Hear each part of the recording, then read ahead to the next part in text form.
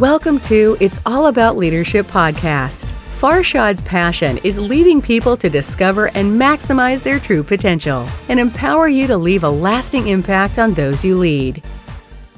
Life with no vision is no life. Yes. Wow. There's a difference between living the life to the fullest or just being alive. When there is no vision, we are lost. I remember those days. But let me share with you a few characteristics of having a vision and the requirements basically. Number one, make sure that vision is matched with your core values.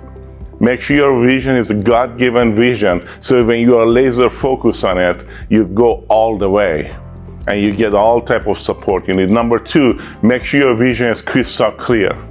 Yes, the clarity is important. Number three, make sure you're communicating the vision.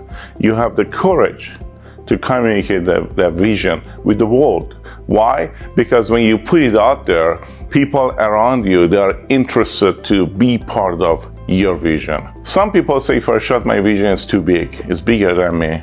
I don't know what to do with it. Some people say my vision is too small. I don't even want to share it with someone. Let me tell you something. We all start with a small vision.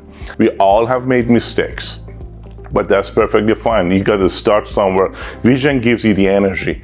Vision gives you the focus. Vision gives you the direction. Vision wakes you up in the morning. Vision gives you that confidence that you need every day because you're waking up in the morning for a vision, a crystal clear vision, and you want to achieve it. But what happens when your vision is big? It's bigger than you. People say, oh, it's so big, I don't really believe that I can ever achieve it. When it's crystal clear, when it's God-given, and when you have the courage to communicate it with people, people around you will come to your help. The universe will equip you, will give you what you need, will provide all the resources to you. If you have a big vision, a big idea in your head, and it's God-given, He will give you the ability to achieve it. So, do you have the courage to share that vision with the world?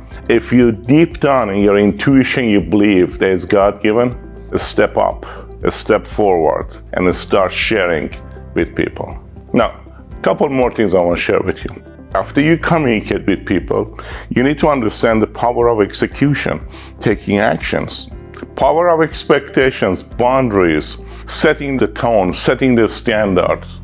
Setting those expectations, clear expectations, because you want to stay laser focused on the God-given vision and don't waste time anywhere else. So if you want to stay laser focused, understand the power of expectations.